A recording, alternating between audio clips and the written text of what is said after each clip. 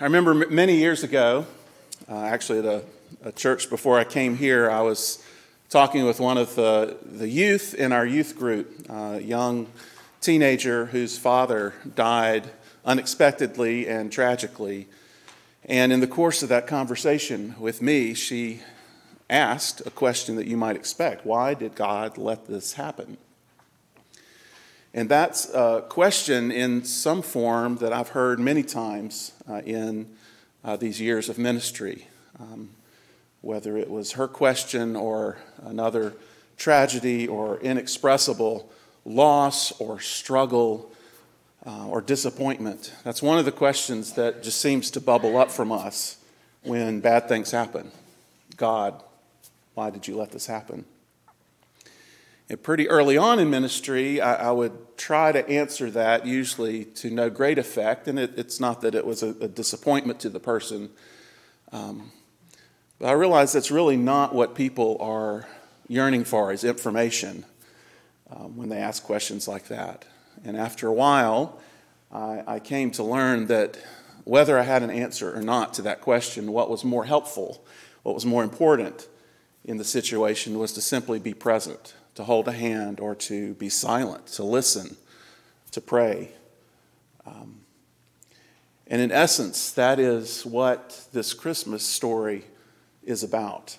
I mean, we have heard the scripture readings and sung the song. We've heard about the curse and the solution, the salvation and the redemption, the coming kingdom of God, the Messiah.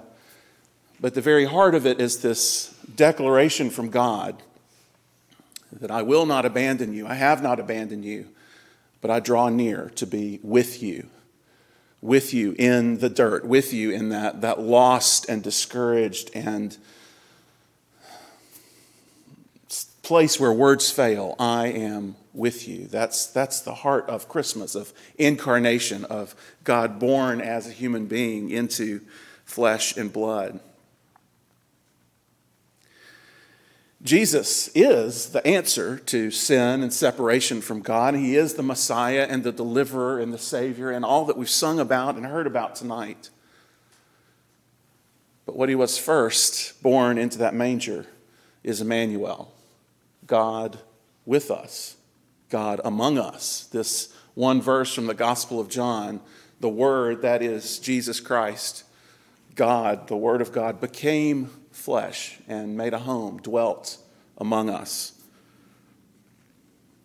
Jesus is God with us in our humanity and all that entails. The loss, the sorrow, the frustrations, the obstacles, the anger, the joy, the sadness. Jesus is God taking on all that it means to be human and living with it. Scripture tells us that he suffered as we do. He was tempted as we are. He even experienced death. Jesus is God with us. And that's not just something that God does for us, that presence with us. It's something we can offer each other.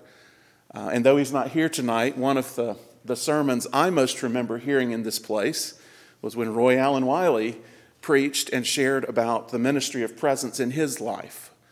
When I'm not even sure he knew or identified the person, but someone behind him in church when he was going through a struggle put their hand on his shoulder. And just that realization that I am not alone. There are people with me. God is with me. Again, that is the Christmas story.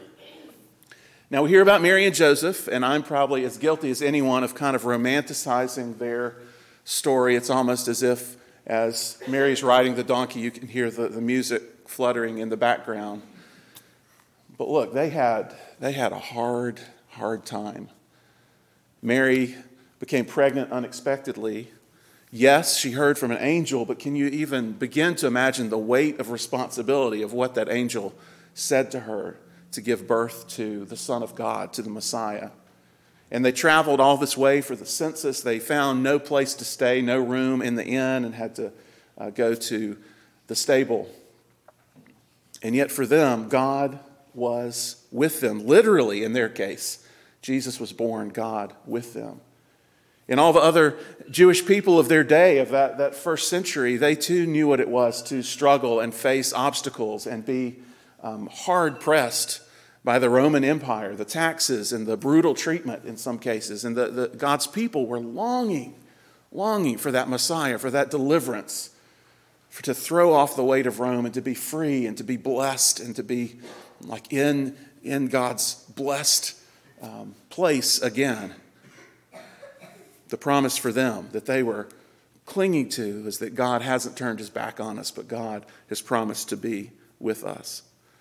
And I look out at all of you. Y'all are looking good tonight. A lot of well-dressed people and a lot of smiling faces. And yet I know a lot of you. You do share your burdens with me. You ask for prayers. You share what's going on in your life. And I have some sense, and even that, probably not a true sense of what folks are facing in this room and the battles and the discouragements and the loss and the disappointment as well as the joys. And there are theological things to speak into your lives and your situations, but the most helpful thing I can think of to say is this simple Christmas message: God is with you. God promised from the beginning not to walk away from Adam and Eve, from this humanity that turned from him, but to follow after them, pursue them. That is the story.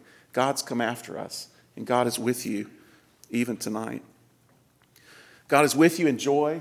This is going to sound like a wedding vow, but it's true. God is with you in joy and in sorrow. God is with you in health and in sickness. God is with you in times of certainty and in times of doubt. God is with you in plenty and in want. But that is God's promise, God's pledge, God's true self. God is with you. And that is good news, whether you're riding the high or you are struggling in the pit. The story of the Bible says that God did not remain distant, nor did God snap his fingers to fix sin and death and all that we read about. Instead, what God did was draw near and put on flesh and put on humanity and live among us and walk among us and feel what we feel and love us and rescue us. So that's all I have to say tonight. This is Christmas. Jesus is Emmanuel. Jesus is God with us, God with you. God is with you in Jesus Christ. Hallelujah. Amen.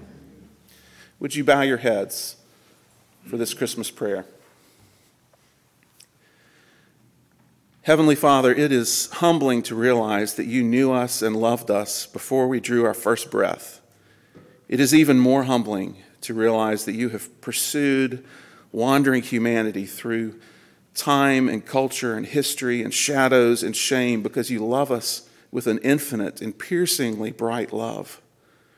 As we celebrate the day of giving and receiving gifts, we remember Magi who brought gifts to the Christ child.